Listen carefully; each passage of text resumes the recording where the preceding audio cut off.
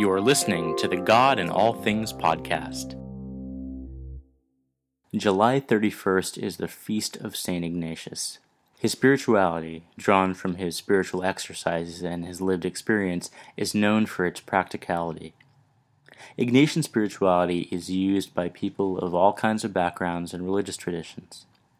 I was a Jesuit for nearly 3 years and had the opportunity to learn the Ignatian tradition well through the spiritual exercises, a 30-day silent retreat of prayer and discernment, and I got to apply this unique spirituality to various kinds of situations, in hospitals, with university students, and with young children. The truth is, Ignatian spirituality can apply to people of all ages, and children especially are apt to receiving it well. Why? The secret is, Ignatian prayer and principles allow children to access parts of themselves they already know so well, like their imagination and feelings.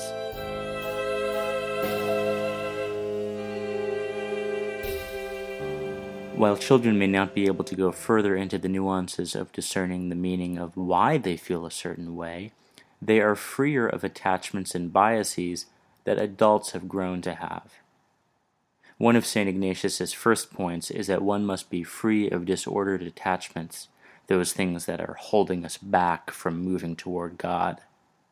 Children tend to be less hindered on their journey to God. As Jesus prayed to his Father, "Although you have hidden these things from the wise and the learned, you have revealed them to the childlike." There are 3 easy ways to integrate Ignatian spirituality into the lives of kids. The first begins with finding God in all things. When I lived in Syracuse, I worked 2 days a week with some primary school children. I remember one kindergarten teacher sending her class into the schoolyard to find one item that God made. They brought back things like sticks and leaves and rocks. Now we can say that God made everything, but this gives children the opportunity to acknowledge bits and pieces of God's creation, even if it's just in the natural parts of the world. The second Ignatian exercise that's easy to introduce to children is imaginative prayer. St. Ignatius recommends that the prayer read through a gospel passage and then place him or herself in the scene, letting it play out, interacting with the characters, noticing their senses and feelings. What could children be better at than pretending? I once had some first graders close their eyes as I read a simplified version of the gospel story of the storm at sea. They were told to imagine that they were in the boat. I even had them make the sounds of the wind and the sea.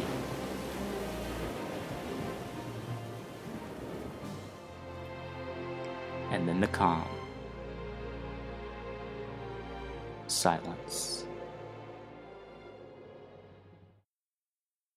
By engaging their senses and pretending they were really there, the kids were able to tell me about their feelings as they were sitting in the boat. Some were scared or sad, and when Jesus calmed the storm, they felt glad or safe. And what a God who can take away fear and bring safety. The third exercise lets us bring St. Ignatius's Examen prayer to children. The Examen is a review of the day where one pays attention to their feelings and God's movement. The prayer can be simplified by asking children to tell you something that happened to them today, asking them how it made them feel, and what they might want to say to God about it. Do they want to thank God, or do they want to ask God for help? Children already speak the language of Ignatian spirituality because they have the capability to imagine, feel, and reflect. They know when something feels right or wrong, or when they're happy or sad. These exercises can act as an avenue for kids to get in touch with God and come to know more how God works in their lives. For more on Ignatian spirituality, visit godinallthings.com.